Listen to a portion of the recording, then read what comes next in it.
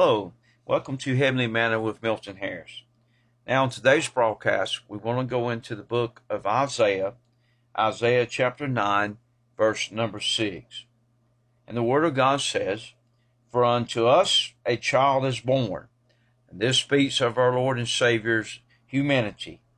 He said, "Unto us a son is given." This speaks of our Lord and Savior's deity. "And the government shall be upon his shoulder, and his name shall be called Wonderful, Counselor, the Mighty God, the Everlasting Father, the Prince of Peace." And so, as we look here in the Word of God, we do see the humanity and we see the deity of the Lord. We see the future event that when the Lord comes back and he sits up and he rules and reigns up there from the throne of David, we see the government of the world shall be upon his shoulder. And here we see that there's 5 great names in the Word of God that are given describing our Lord and Savior Jesus Christ. Now, again, there are 5. 5 is the number of grace. Some have tried to narrow it down to 4, combining Wonderful and Counselor, but 4 is the number of the world. Aren't you glad the Lord Jesus Christ came in grace to give grace so that you and I could be saved and born again, receive grace and be saved? Thank God for his grace. But as we begin to get into this most wonderful time of the year, we want to look at some names and titles of Christ, the Christ of Christmas. And without Christ, there really is no Christmas. And as we continue to look here in the Word of God, and I want to just bring up some names before we get into these 5 that are listed here that I feel like is very important. We know that in Isaiah chapter 7, verse 14, he says, "Therefore the Lord himself shall give you a sign. Behold, a virgin shall conceive and bear a son, and shall call his name Emmanuel." Well, we go over into the New Testament, and we find that in Matthew chapter number 1, and in verse 23, the Word of God says, "Behold, a virgin shall be with child, and shall bring forth a son, and they shall call his name Emmanuel," which being interpreted is God with us.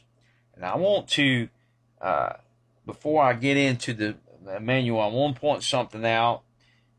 Here in the Old Testament, many scholars are trying to say that the word virgin could mean young woman or young ladies.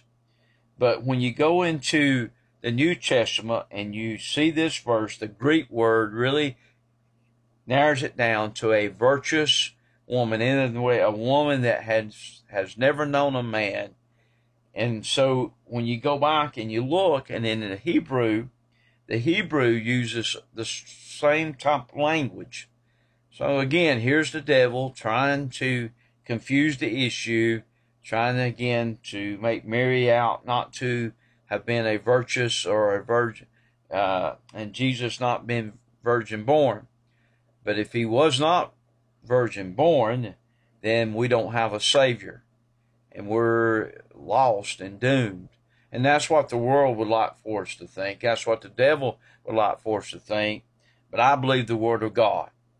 And I believe Jesus Christ, as the Scripture says, came and was conceived by the Holy Ghost of God. And he came and was born in that lonely little, probably cave over there in Bethlehem, which at that time would have been a stable. And he came to pay a price that you and I could not pay for our sins, because he and he alone has lived a sinless life. And he was there, a sacrifice, a lamb without spot and without blemish. He was our substitute. And aren't you glad he was willing to go But this word Emmanuel is God with us. In John 1:14, he said, and the Word was made flesh and dwelled among us. The incarnation of our Lord Jesus Christ is simply God has come in the flesh. John wrote in 1 John that any spirit that, and I'm going to paraphrase it right quick, any spirit that says that Jesus came in the flesh is of God. Any spirit that says he did not is not of God. And so anyway, Emmanuel, God with us, and Jesus Christ was God with us. Look at the name Jesus. Jesus is the Old Testament word Joshua, and it literally means Jehovah is salvation. Going back into Matthew's Gospel, chapter number 1 again, we want to look at verse 21, where it said, and she shall bring forth a son, and thou shalt call his name Jesus, for he shall save his people from their sin. And again, the angel Gabriel instructed Mary over in Luke's Gospel, chapter number 1, that his name shall be Jesus. I'm going to read that right quick. In Luke's Gospel, chapter number 1, and verse 31.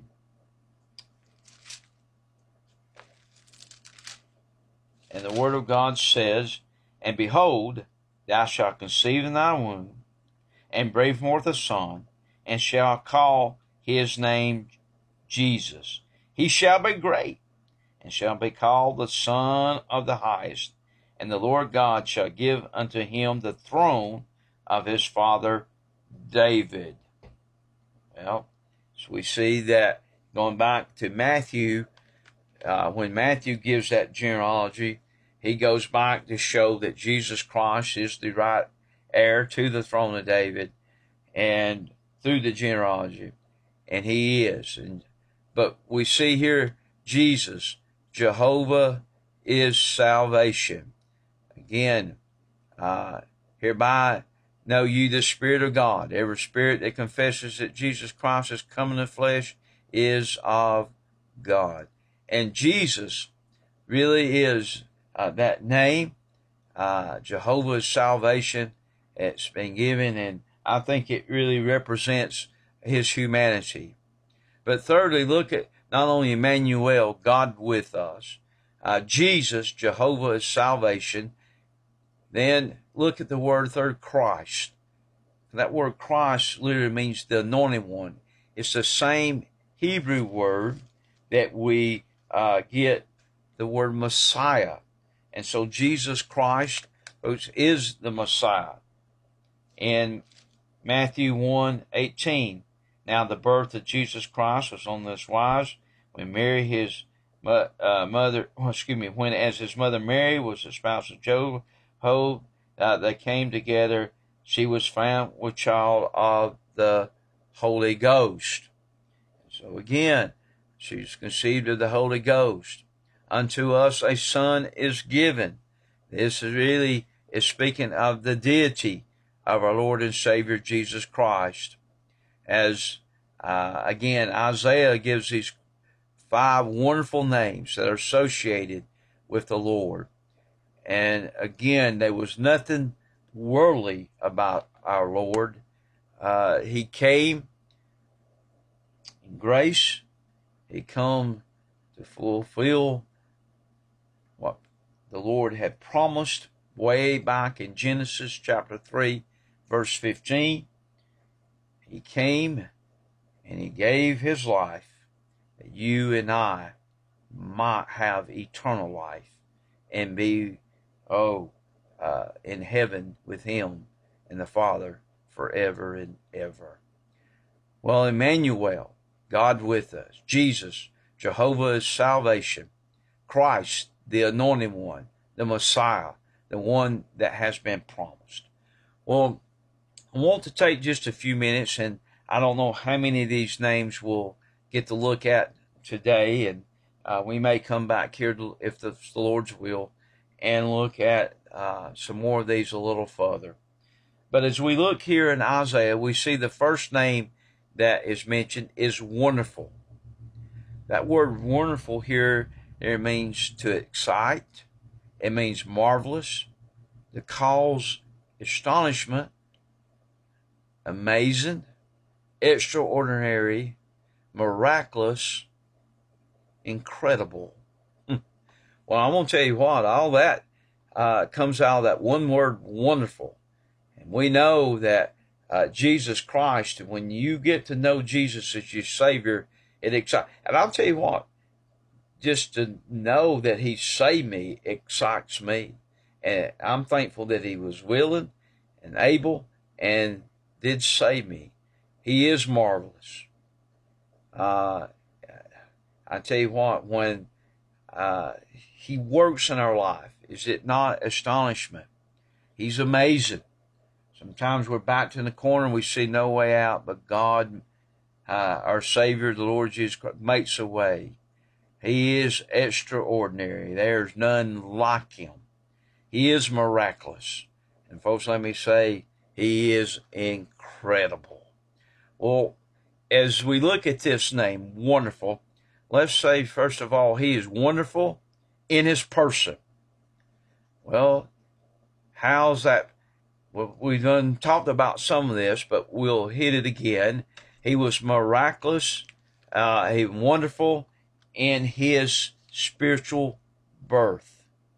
We all have read from Matthew and from Luke's gospel about how that He was conceived of the Holy Spirit, and how then He come forth, and it was a spiritual birth.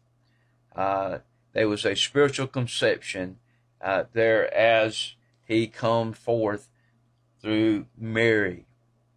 A human birth, a spiritual birth. Spiritual, but then secondly, the sinless life. Hebrews 4:15 says, "For we have not an high priest which cannot be touched with the feeling of our infirmities, but was in all points tempted like as we are, yet without sin." Peter talks about how that He was a lamb without spot, without blemish. You remember that over in 1 Peter. I'm just going to flip over there and read it right quick, where he said, "For as much as you know you were not redeemed with corruptible things as silver and gold from your vain conversation received by tradition from your fathers, but with the precious blood of Christ as a lamb, as a lamb without blemish and without spot." Without blemish and without spot. And then chapter 2, Peter again in verse 22 said, "Who did no sin, neither was guile found in His mouth." So He's wonderful in His person, that is a spiritual birth, conceived by the Holy Spirit. His sinless life, He did not sin. And folks, I'm going to tell you, if He sinned, He could not be the perfect Savior, the perfect sacrifice. Well, how about His sacrificial and substitutional death on the cross of Calvary, as He took our sins and He took our place there on the cross? In Hebrews 7:27, he said, "Who needeth not daily as those high priests to offer up sacrifice for His own sins and then for the people's, for He did once when He offered up Himself." He offered up Himself as that sacrifice and that substitute.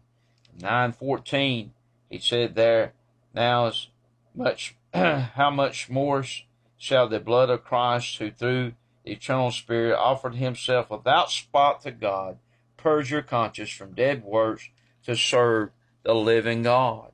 And we know then from 2 Corinthians, as we look in the Word of God in 5:21, that it was a substitutional death. He said, "For He had made Him to be sin for us, who knew no sin, that we might be made the righteousness of God in Him." Well, dear listener, I've just looked up. I'm out of time. May the Lord bless is our prayer.